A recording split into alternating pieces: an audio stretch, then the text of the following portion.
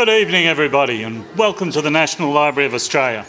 I'm Kevin Bradley. I'm the Assistant Director General here, responsible for the collection, which is a grand thing to be responsible for. I'd like to begin by acknowledging that we meet today on the land of the Ngunnawal and Ngambri people, and I thank them for their care of the land on which we live and work and on which the library is situated. I pay my respects to elders past, present and emerging, and through them to all Australian Aboriginal and Torres Strait Islander people. And thank you all for joining us for this evening's Folk Fellowship presentation. The annual National Folk Fellowship is jointly supported by the National Folk Festival and the National Library of Australia. It offers a unique opportunity for the recipient to discover, explore and use in their own artistic work the original collected folklore and related material held here at the National Library.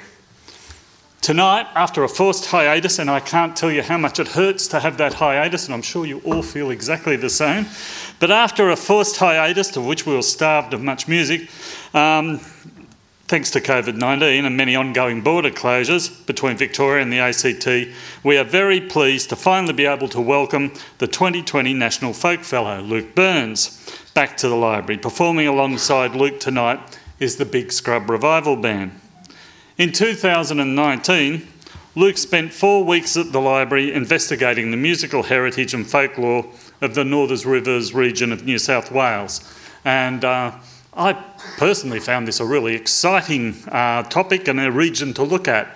It's been an area which much is in our collection has been documented, in which such people as the library's consultant on folklore in the 1980s and 90s, the late Dr. Edgar Waters, was born and raised and was continually attracted to in his research. Tonight, Luke will share his research into the songs, yarns, poetries and folk stories that he discovered, as well as reveal how he has reinterpreted these original recordings into contemporary compositions arranged for a 7-piece ensemble. So, please join me in welcoming to the stage Luke Burns and the Big Scrub Revival Band. I didn't know any northern tunes or anything. I was an old timer, and I still don't like modern music. I can't abide it, and I still love the old-time music. And sometimes I be afraid for fear it's all going to pass away, and that'll be the end of it. And it's a great pity that is, if that happens. But it seems like it. But even lately, I noticed some of the younger ones seem to be, the bush bands and things, they seem to be reviving it a little bit.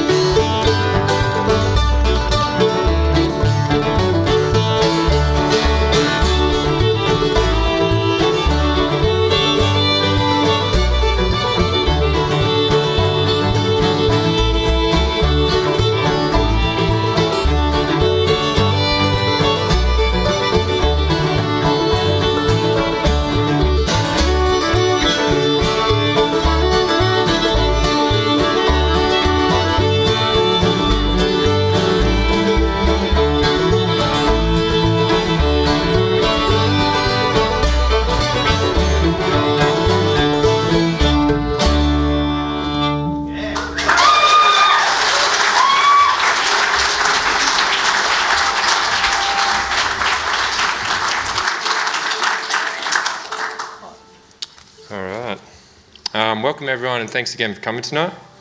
I'd like to begin by acknowledging that this project was developed on the lands of the Bundjalung, the Gumbaynggirr, the Yagal, the Wurundjeri, the Ngunnawal, the Ngambri, and the Ngambri Gumul people. None of the land on which this album was created has ever had its sovereignty ceded by its First Nations people, and therefore this land remains stolen and occupied by colonial Australia. This land will remain unlawfully occupied until a meaningful treaty can be negotiated, guarantees Indigenous sovereignty. I'm just going to place these here. Over the places we now call the Northern Rivers, Melbourne, Canberra and Australia.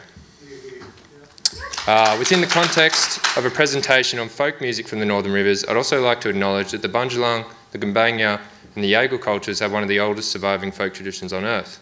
And despite colonial attempts to extinguish those cultures' language and music, those traditions continue to thrive and those songs continue to be sung within those communities.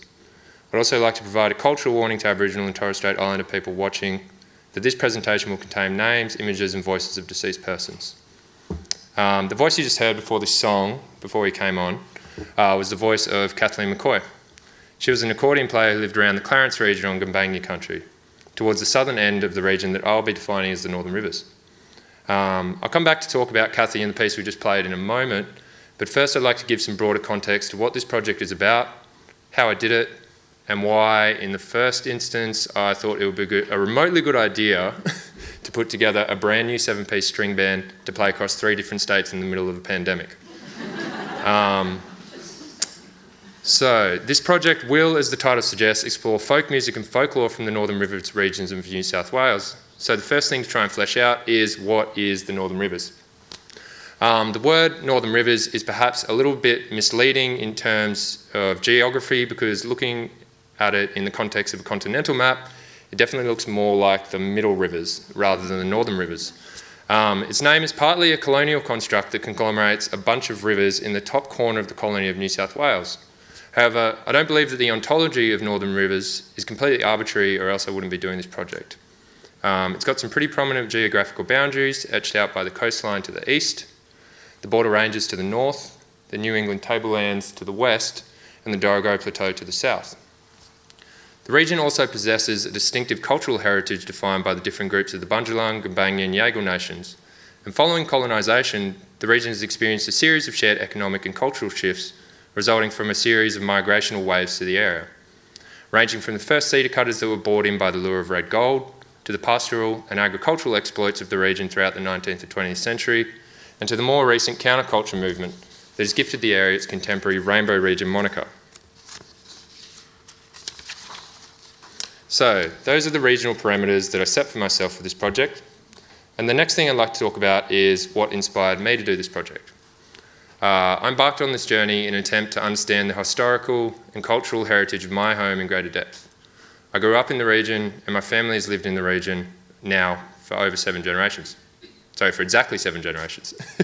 So fundamentally, I see the Northern Rivers, its people, its places, as a concept that shaped both myself and many of those I love. And so I wanted to know more about what had shaped it. My interest in traditional music and field recordings intersected with my attachment and love for my home in the Northern Rivers. And so I decided to apply for this fellowship to explore the region through the lens of folk music. And to my disbelief, I was granted the National Folk Fellowship. Just a big shout out to the National Library's fellowship team for taking a massive gamble on a bluegrass punk from the Northern Rivers. I hope it pays off. So my preliminary and slightly delusional fantasy that I would unearth a secret collection of recordings revealing a clearly delineated Northern Rivers folk tradition very quickly collapsed.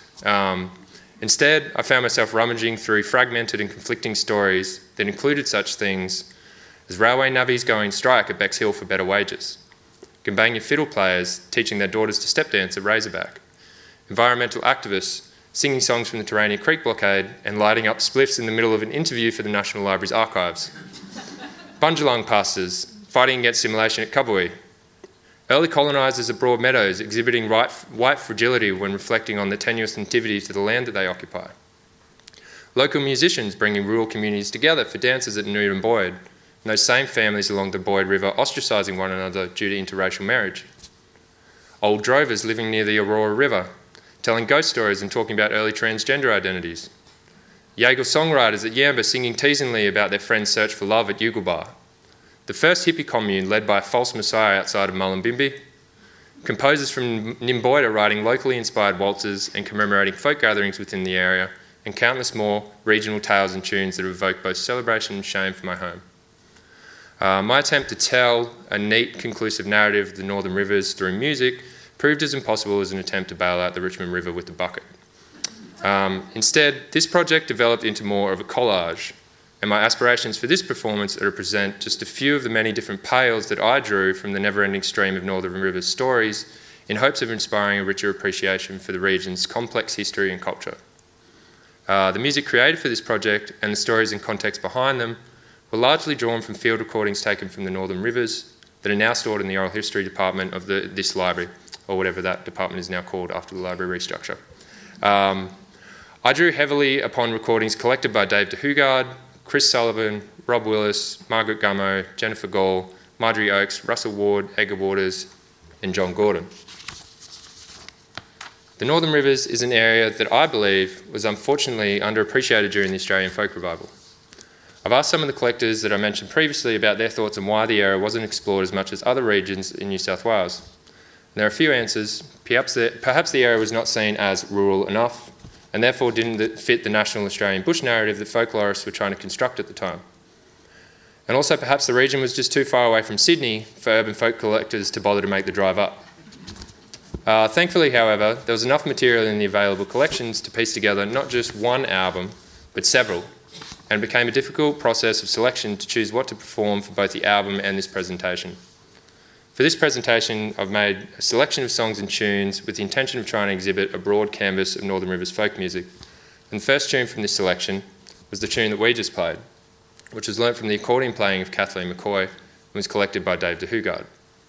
Kathleen McCoy was an accordion player who lived around the Clarence region of the Northern Rivers and Gumbaynggirr country.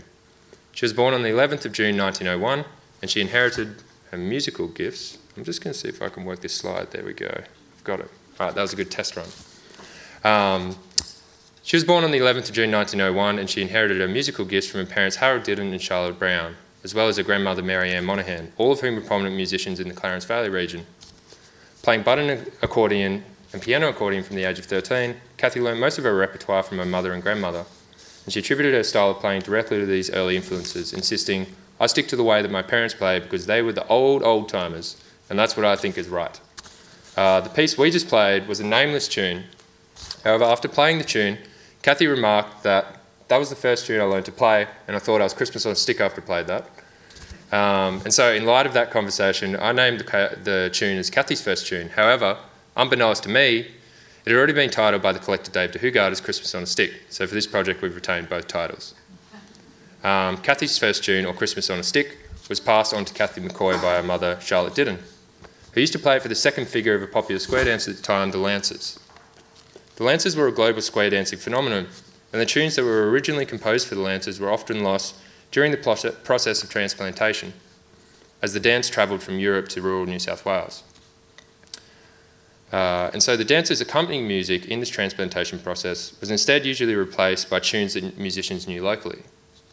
This track is one such example of this local process of transmutation taking place, with the originally intended tune being replaced by a piece Charlotte and Kathy had learnt locally by ear. Conceptually, I often like to think of set dances such as the Lancers as providing the black and white outlinings of sketching, with the accompanying tunes breathing life into and colouring the black and white figures outlined in that sketch. In this way, one could think of Kathy and Charlotte dyeing a global dance phenomenon with a selection of local melodic colours drawn from a unique palette of music circulating the Northern Rivers at the time. The next tune I'd like to present to you is a piece called Uncle Billy's Hornpipe. And with this piece, I'd really like to elaborate more on the creative process that I took in arranging this album and this project. So what I'm going to do is I'm going to play the original tune, which you'll hear now, and then take you through the process.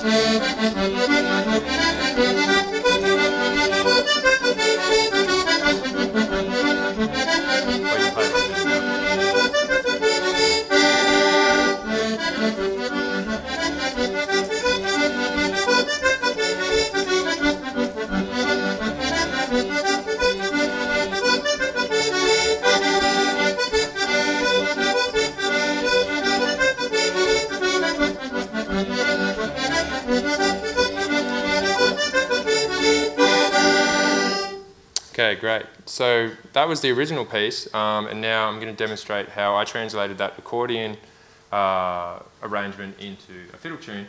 I'm going to let Grace show the first step of the process, which is translating the accordion melody into a fiddle melody. Take it away, Grace. So after translating the original melody, I then added a harmony line, which is flip and just off and clear.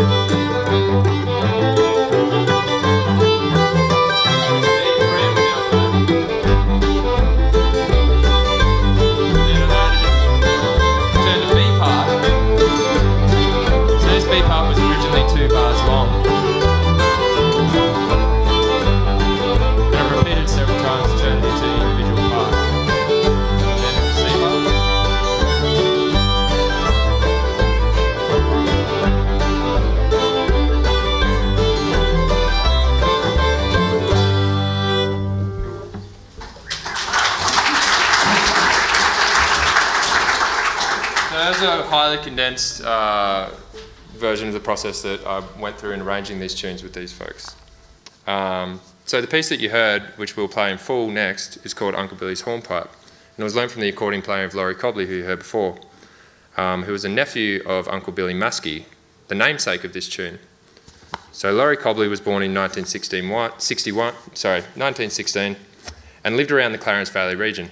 He learned this and many other tunes in his repertoire from the playing of his Uncle Billy, a notoriously gifted fiddle player, button accordionist, mouth organ player, and tin whistle player who lived near Razorback Creek just off the Boyd River.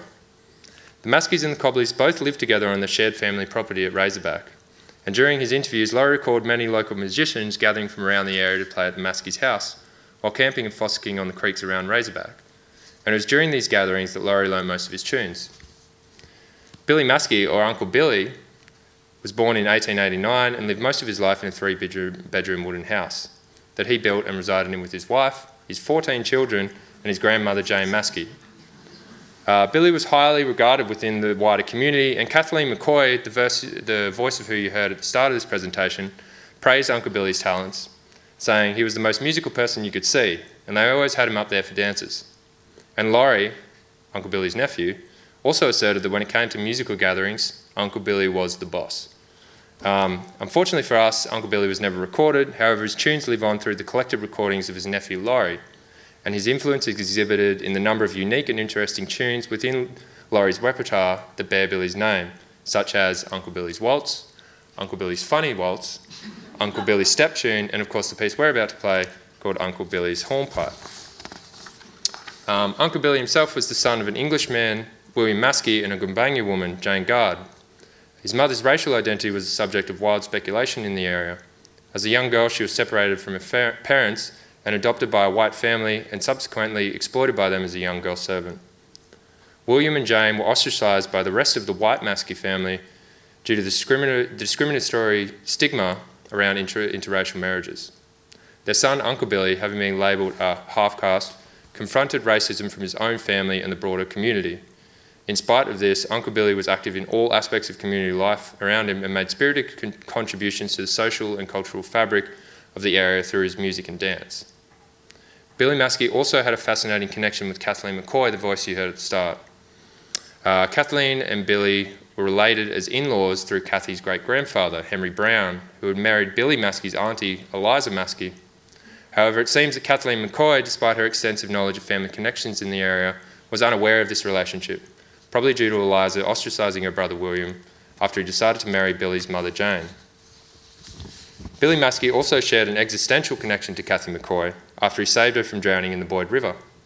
Kathy was crossing the river with her mother in a sulky on the way to Newton Boyd during a flood, and after her mother misjudged the depth of the stream, Kathy was swept off the back of the sulky and plunged into the floodwaters. Thankfully, Billy Maskey had offered beforehand to accompany Kathy and her mother across the river, and he was able to rescue Kathy from drowning by reining her in by the hair. Saved her life, so I suppose that's a plus. Another important connection shared by Kathy and Billy, and the relationship by which they both drew equal admiration from each other, was through music. Billy learnt a large part of his repertoire from Kathy's mother, Charlotte Didden, and she taught him to play violin after he received his first fiddle at the age of 21. Billy would often play at the same dances as Kathy's mother and would accompany her fiddle playing with the tin whistle accordion or concertina. Because Billy and Kathleen's repertoire both stem from Charlotte Didden, it can be speculated that several of the tunes held in common within the recorded collections of Laurie Cobley and Kathleen McCoy stem from the same musical source, as Laurie Cobley drew the majority of his repertoire from his uncle Billy Maskey, who in turn drew large parts of his repertoire from Kathy's mother Charlotte. We'll introduce this tune with a quote from Uncle Billy's daughter, Shirley Maskey. And also Kathy told me about Billy Maskey playing the music. Yeah, well, he is the most beautifulest violin player you ever heard. And he'd just play it by ear. He'd just play it. He'd just pick any tune if he'd hear it, he could play it. His darling hands and fingers, they had little brains of their own. They'd just play, play anything.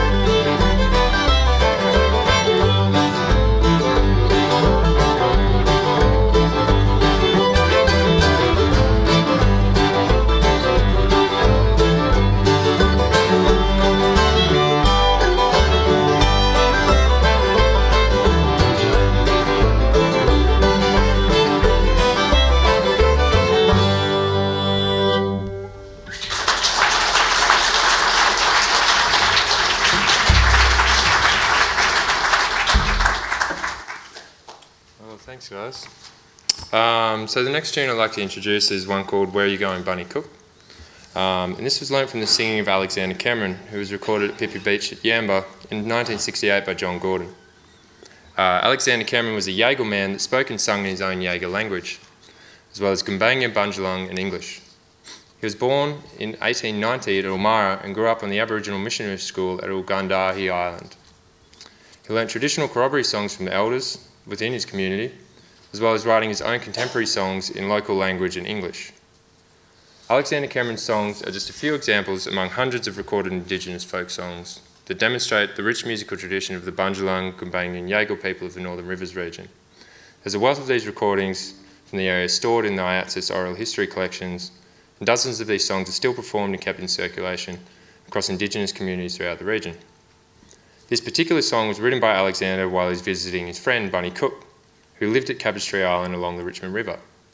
Bunny Cook was setting off to work at Yugambeh Station in search of a girlfriend, and while he was departing, Alexander sang him this song to remind him that if he ever did find a girlfriend, that he'd better make sure that he doesn't forget him to invite him around for wedding cake. Bunny Cook himself was a Bundjalung man and a noted musician within the Cabbage Tree Island community. Bunny was also one of the many Indigenous employees to work at Yugambeh Station, which you can see on the screen here, which was a pastoral station that was set up in the Upper Clarence region by an early coloniser, Edward Ogilvie. The Yugambeh Castle and its small pastoral empire is often attributed to the pioneering legend of Ogilvie. However, it should also be noted that, like most early squatters, Ogilvie built his fortunes on the stolen land and wages of local Indigenous people such as Bunny Cook. Musically, Alexander's songs Where Are You Going, Bunny Cook contains consistently irregular bar lengths in a similar fashion to many crooked fiddle tunes within the old-time string band tradition, which is the kind of music that we play.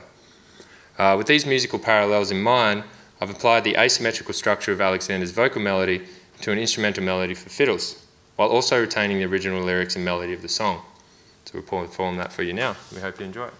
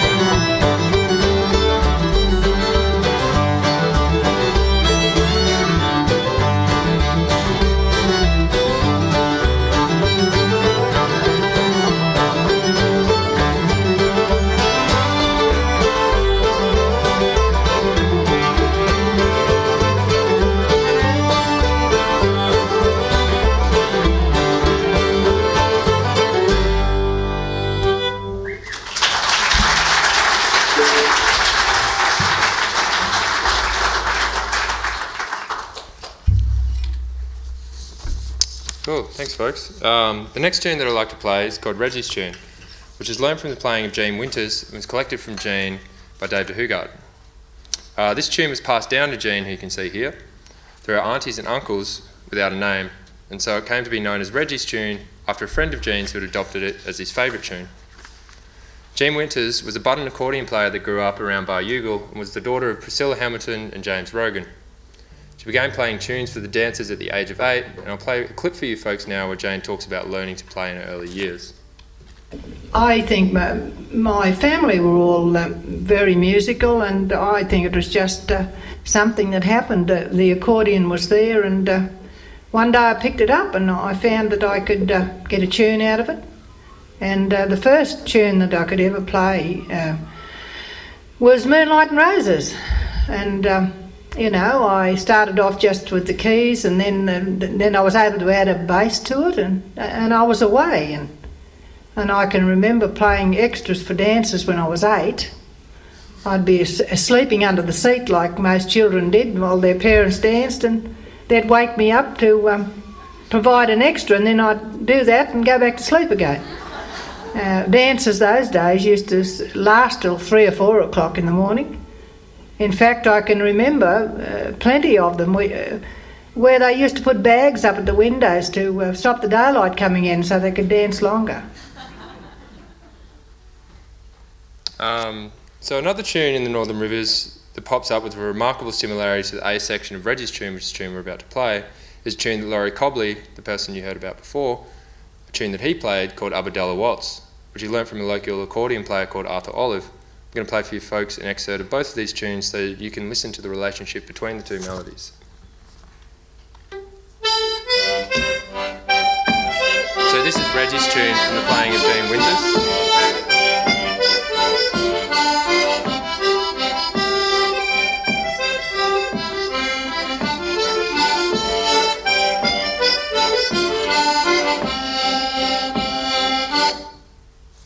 And then the next excerpt that I'm going to play is the playing of Laurie Cobley.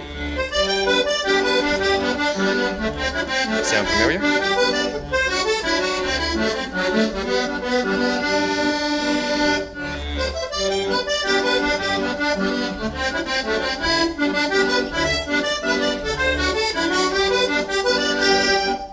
I can see some heads bobbing in the audience, so it's obviously got a catch to it.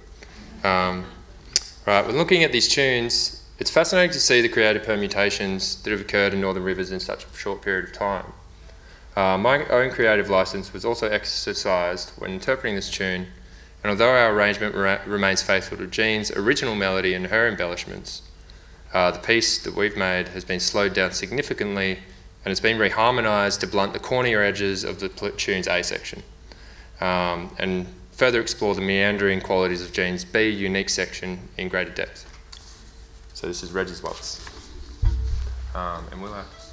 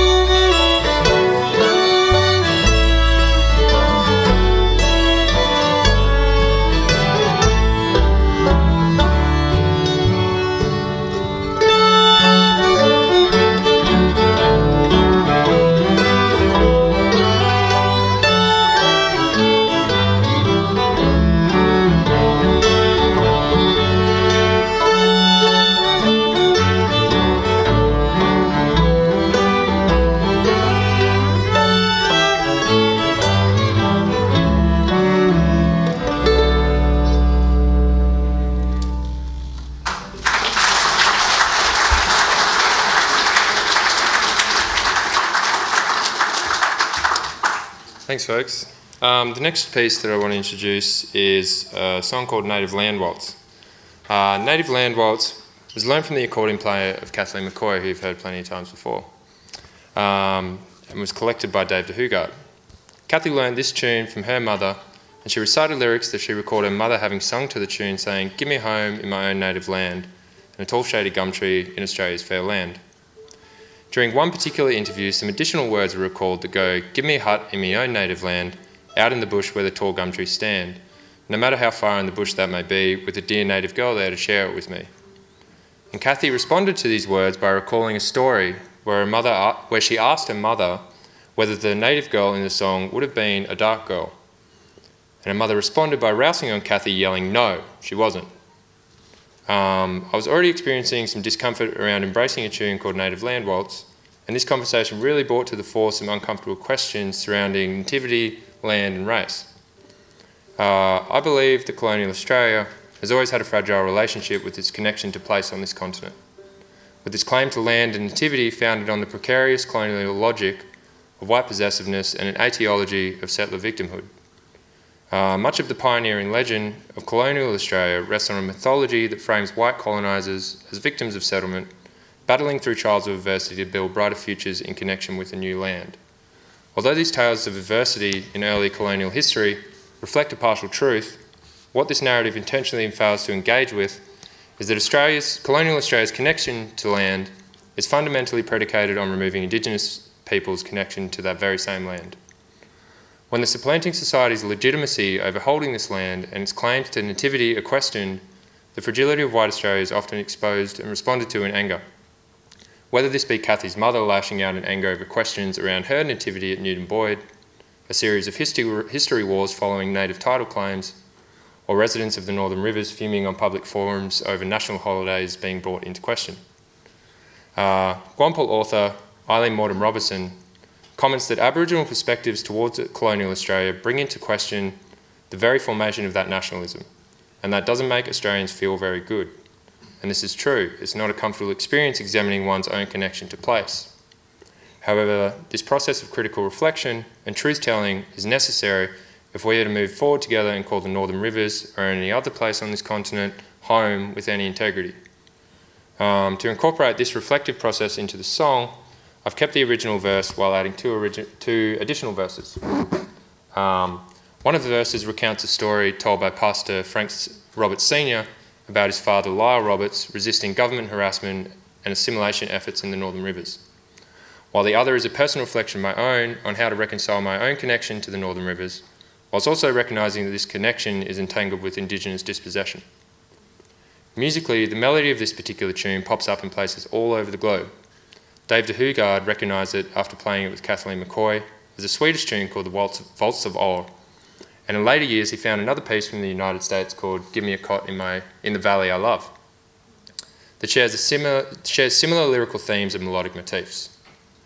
Recently, I've identified the melody in an Acadian waltz from Canada called Valse Aurélien Jonf, and closer to home there are recordings of Dooley Chapman and other musicians playing this waltz across New South Wales. The melody to this tune is, as Kathy McCoy describes, very salubrious, and a reharmonisation of the B part also permits the melody to move into a more pensive temperament that hopefully allows the listener space to pause and reflect on their own particular connection to place. All right, hope you enjoy.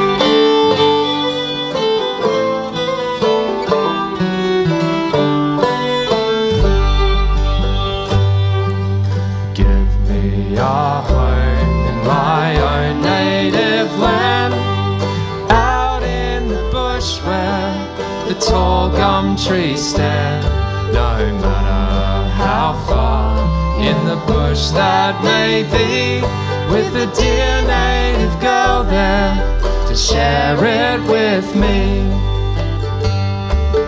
Where those gums stand, they selected and stole, and what left out the country, the natives called home. And Kathy asked Mum, is that a dark girl they mean? Well, of course not, she was white, dear, just like you and me, just like you and me.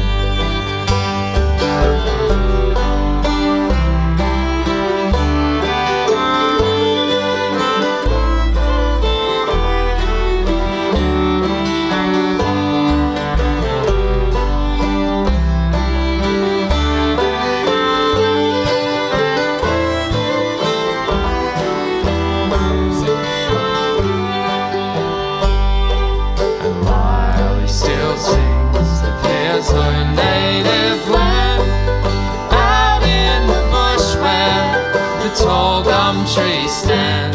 Moved to the island to work on cabbage tree, forced from home, his land and country.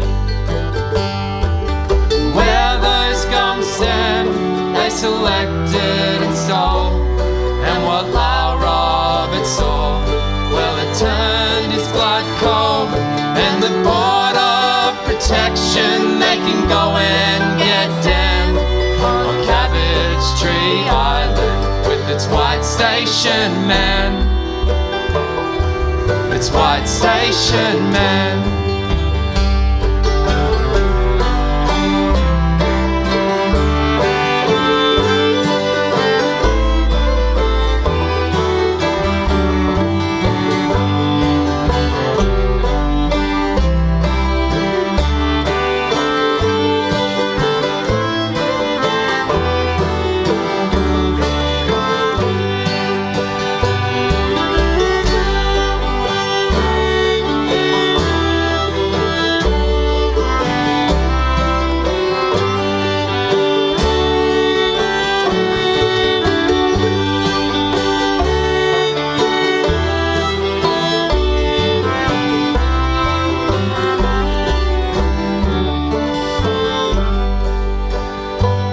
Where do you call home?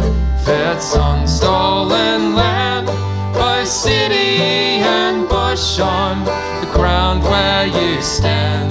Those rivers up north, those hills and them trees, we're still there denying who holds sovereignty. Where those gums stand, they selected and stole, and they cleared out the country the natives called home. If we wanna know home amongst the tall old gum trees, then it's time we start facing our own history, our own history.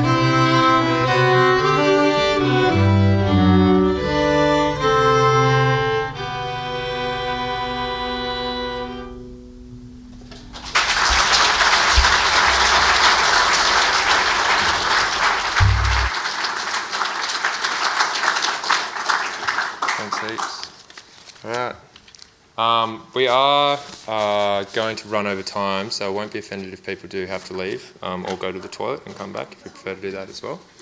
But the next piece we're going to play is called The Tweed and Lismore. So Tweed and Lismore is a railway ballad, and it was originally written by a railway navvy called Ned McGilligan, who's here. While working on the Tweed to Lismore railway line that was built between 1891 and 1894.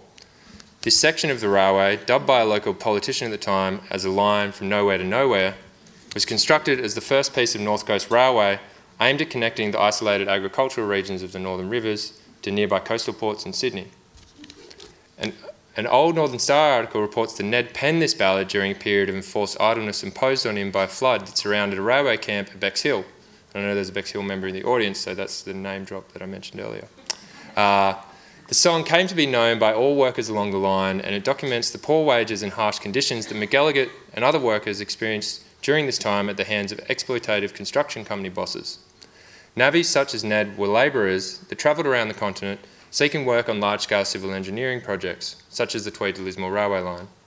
Their employment was often precarious, and they performed hard manual labour under notoriously bad conditions for low wages, kind of like the gig economy now.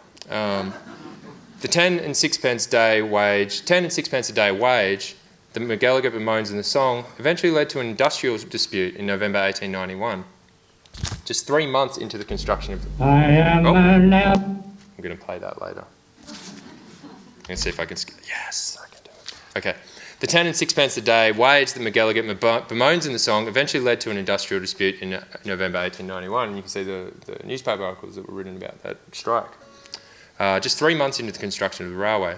This song constructs a damning working-class counter-narrative to what was printed in the press at the time about the railway construction company, Carroll and Carroll. McElligott's fierce disdain for the railway boss is made clear at the end of the song when he says, Carroll himself is a rotten old bore. And this scathing description stands in stark contrast to the character profile ascribed to the railway boss, Harry Carroll, by a newspaper obituary that stated, his business activities were always characterised by uprightness and probity, and while he was one willing and anxious to meet on fair grounds, he would always stand up for what he thought was right and proper. Unfortunately, Carroll subscribed to the same capitalist logic that exists today, which sees exploitation of human labour as right and proper. Our version of the song was adopted from a field recording taken by Russell Ward and Edgar Waters of Ned McGilligott's son, Paddy McElligott, who was recorded singing the tune near Coraki in the 1950s. The recording features Paddy singing 9 verses unaccompanied, and I'll play a section of the field recording for you folks to give you an idea of how the original sounded, which is what came on this slide.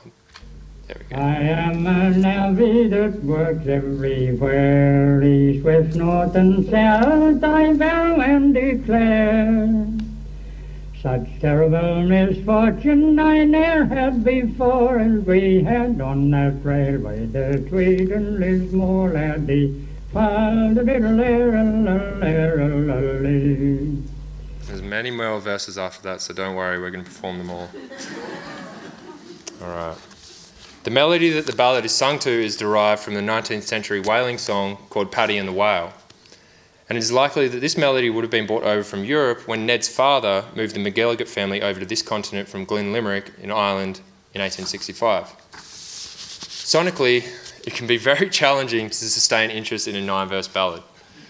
And in this arrangement that we've created, our intention was to move progressively through a series of different string band textures so as to engage the listener over the course of an 8-minute epic. So strap yourselves in. We've also slowed the tempo of the song down for some increased melodrama, and our bass player, Frances Evans, took this arrangement into true prog folk territory when she laid the foundations of a dreamlight string and mandolin interlude midway through the song. We hope you enjoy this rendition.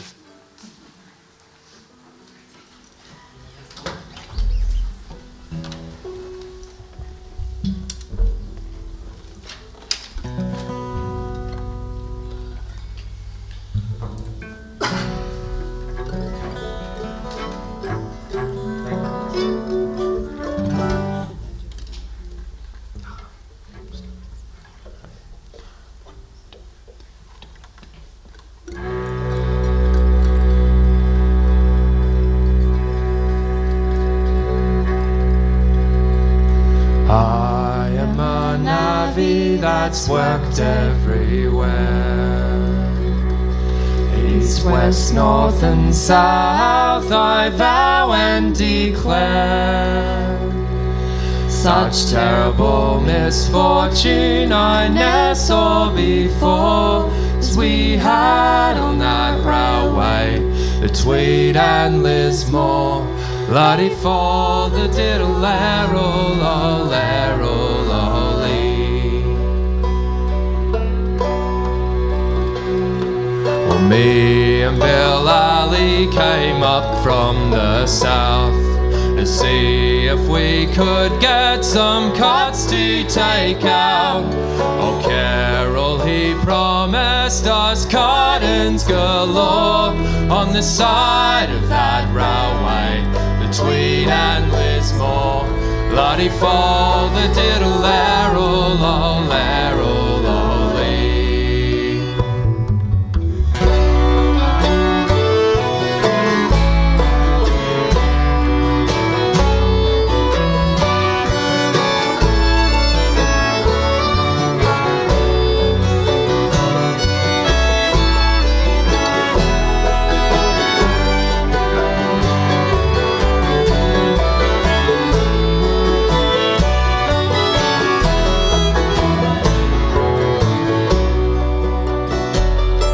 We came to Bexhill, it was on a fine day. No money, no marbles, no nothing to pay. It came on to rain and we lay on the floor on the side of that railway, the Tweed and Lismore. Bloody fall the diddle errol, oh, errol, oh, lee. It came on to rain and it rained with a will. The flood nearly covered the whole of Bexhill. So shifting a Campshaw I ne'er saw before, as we had on that railway, the Tweed and Lismore. Bloody fall the diddle errol, oh, errol, oh, lee.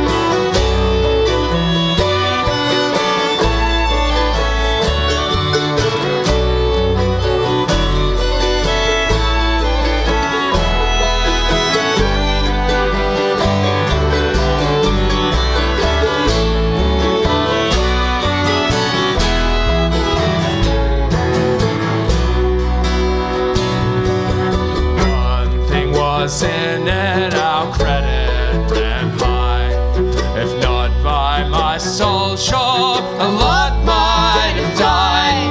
The people from Queensland come down with the score, so you can work on that railway, the Tweed and Lismore.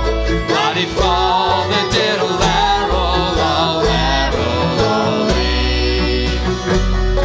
and now little Timey was Brady by name.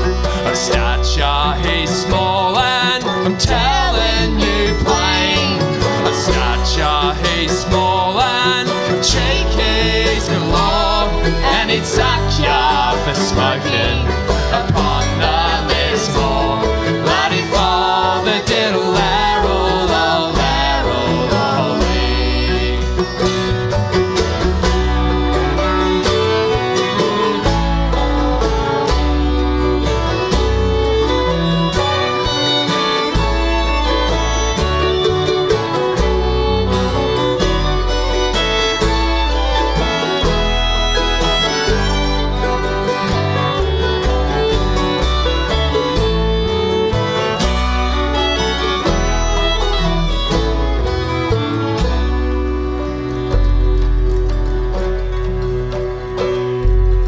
now to conclude and to finish my song.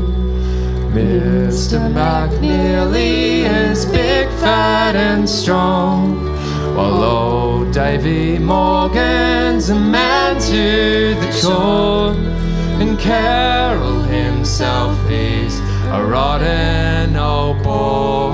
Bloody fall, the diddle arrow, bloody fall, the diddle arrow,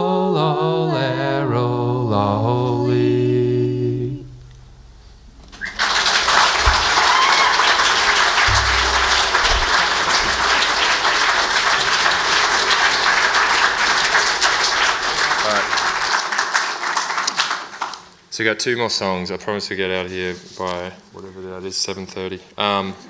So the next song I want to play for you folks is called "Let's Go Down." A song called "Let's Go Down the Forest" that was written by Paul Joseph, the man you see here, in 1976 in preparation for the first meeting of the Terranian Native Forest Action Group. The meeting was held at a farmhouse in the Nimbin Valley, where 20 people met and decided to create a film and accompanying soundtrack to begin campaigning against the imminent logging of the last remnants of the Big Scrub, which is the namesake of this band.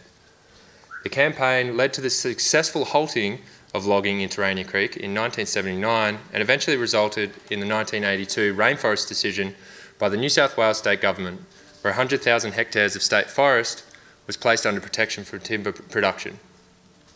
Paul Joseph, the author of this song, moved to the Northern Rivers following a violent interaction with New South Wales Police during a Vietnam War demonstration in Sydney. After moving to the region, Paul leveraged his musical gifts, along with his desire for radical change, to become an integral part of the Northern Rivers counterculture community, where he assisted in organising the 1973 Aquarius Festival. He helped establish the Tunnable Creek community, facilitated the collectivisation of Nimba's cultural infrastructure, and aided the formation of the Terrania Creek protest movement. I just want to play a clip of Paul Joseph singing the song at the Terrania Forest blockade to give context to what the original song would have sounded like.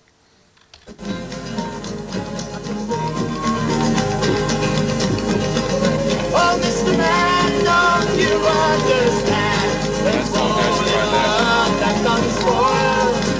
Apologies for the video being slightly out of sync. If we can heal this song that's behind the mouth of this coil, let's all go down through the forest.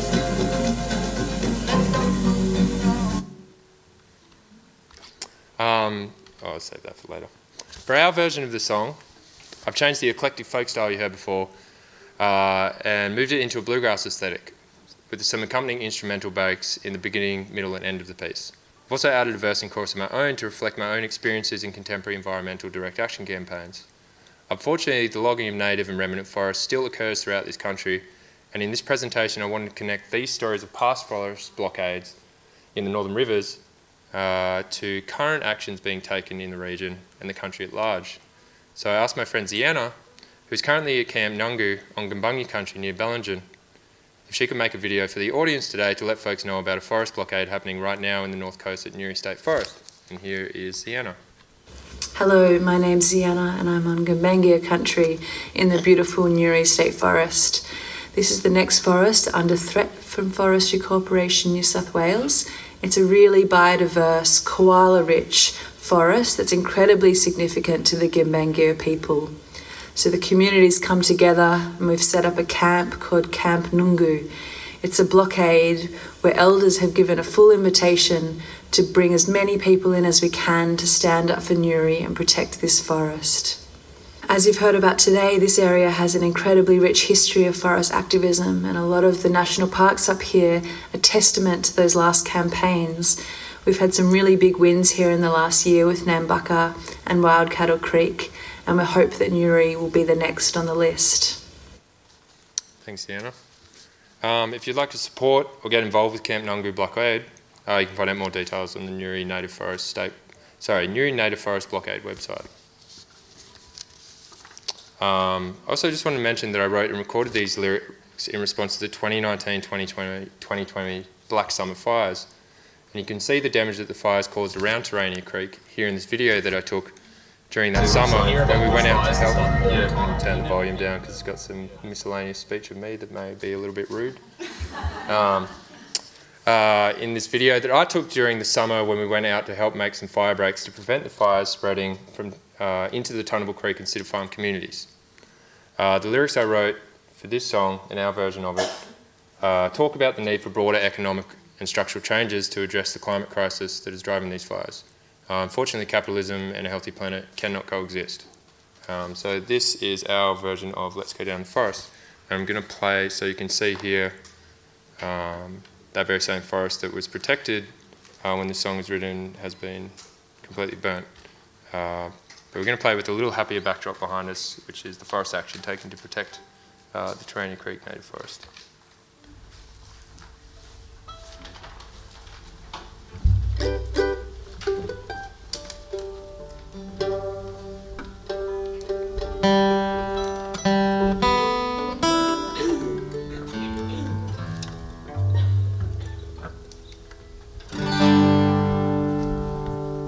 You guys want to kick it, or do you want me to?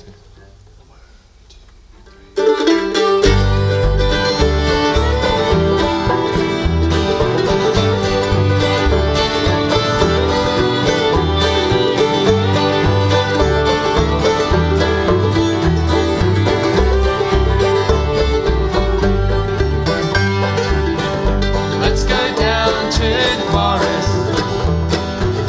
Let's seek the counsel of the trees. Let's gaze in wonder at the forest and bathe in a million years of peace. In this world so postmodern, constructed perfectly seen, there are times when we all feel downtrodden and we all need some place to feel free. Since time began, long before man, nature has known harmony. Far beyond strife, grow together in life, giving life over the sea. Let's go down to the forest. Let's go save our old friends, the trees. Learn to live together with the forest and save some for our children, please.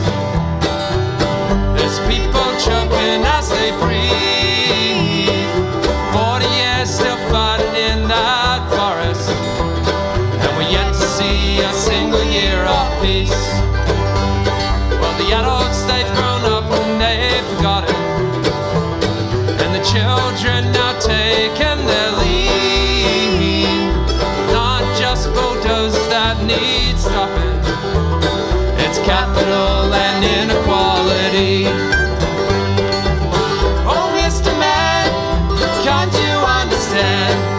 Children are choking on your spoils, and we know not so far if we can heal this scar, but we're fighting 'cause we're left without a choice.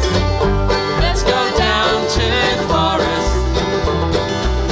Let's go save our friends the trees. Learn to live together with the forest and save some for our children, please. Ditto.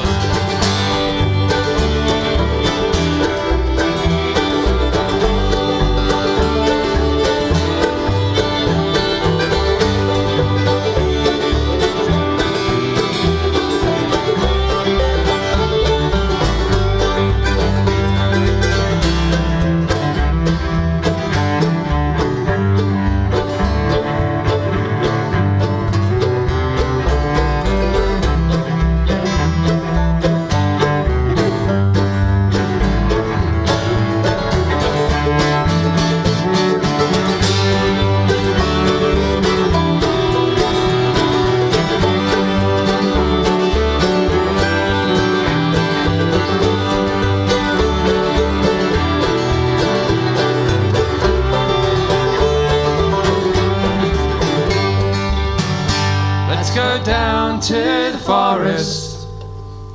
Let's go save our old friends the trees. Learn to live together with the forest and save some for our children, please.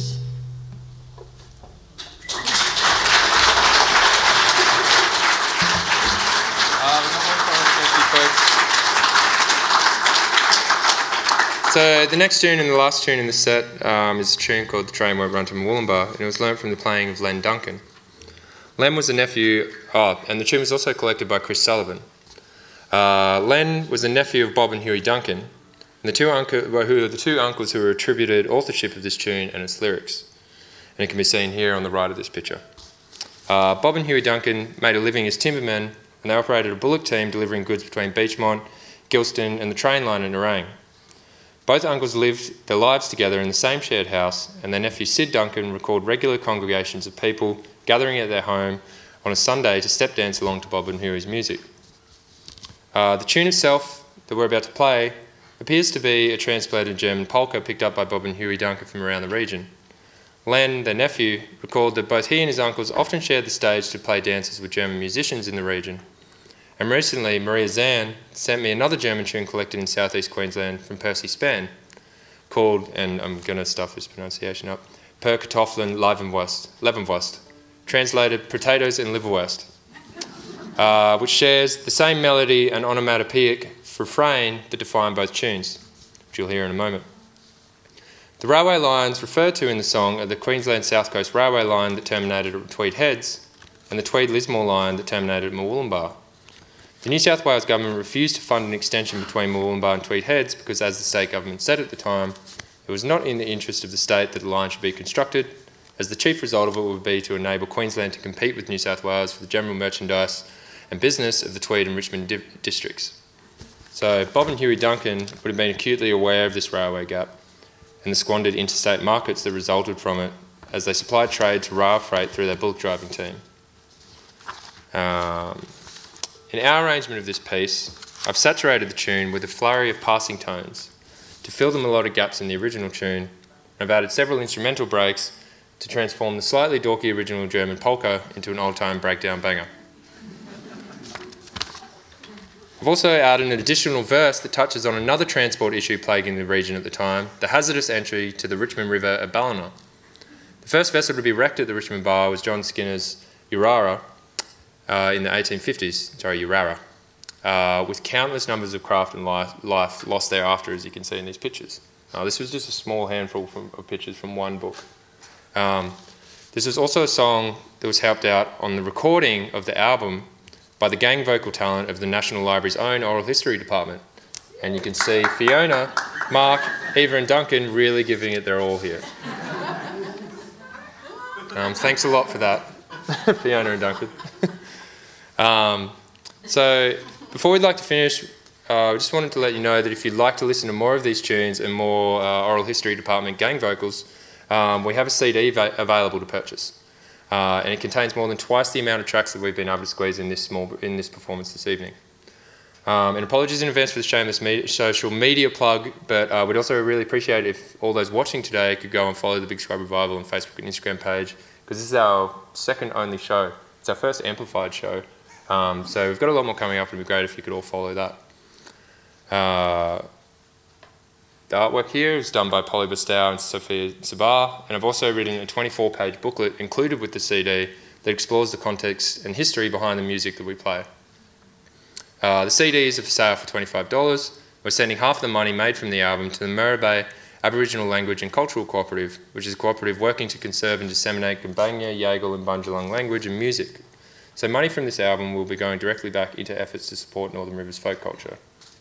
I'll play this and finish with some closing words after the tune. So this is Train Won't Run to Moolumbar. I'm going to swap fan, I think.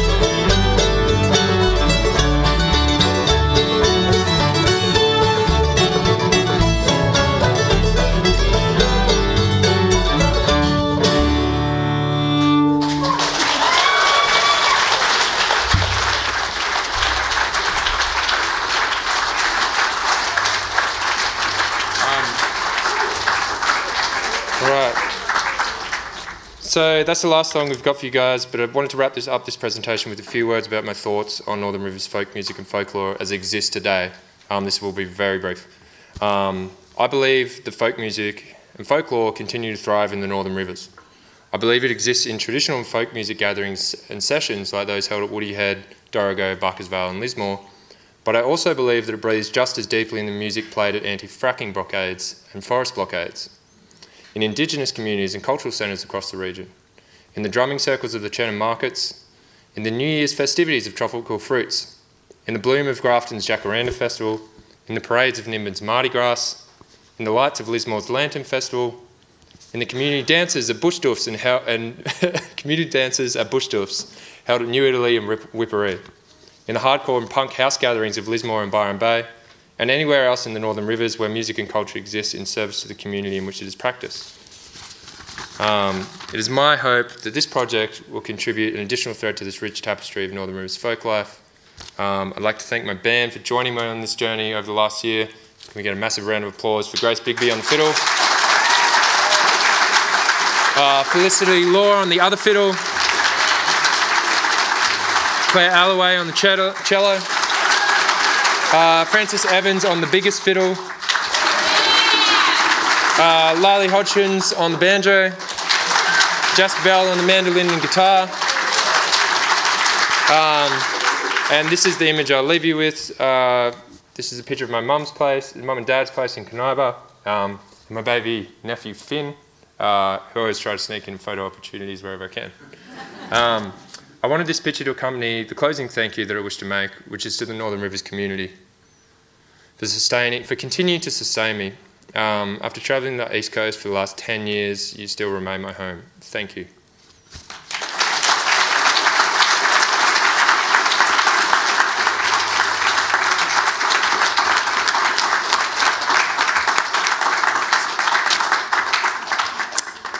Thanks very much to Luke. That was absolutely brilliant. I'm so impressed with the way the complexity of the geography, the culture, the whole region of the Northern Rivers was woven into that, and the band provided such a brilliant musical backdrop to the whole thing. I think it was fantastic. Thank you.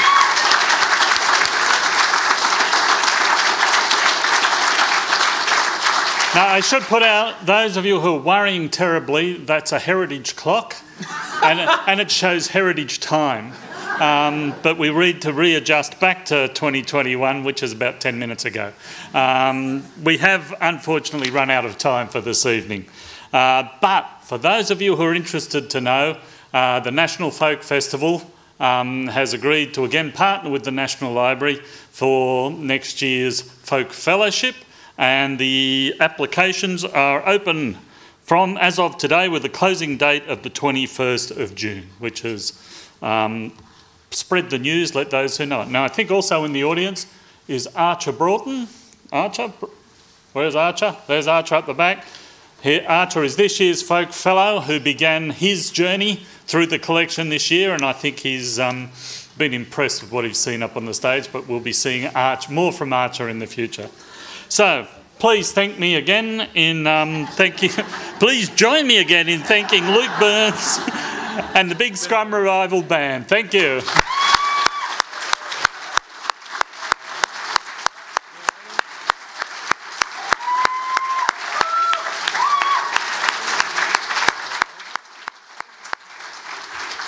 Thanks, Kevin.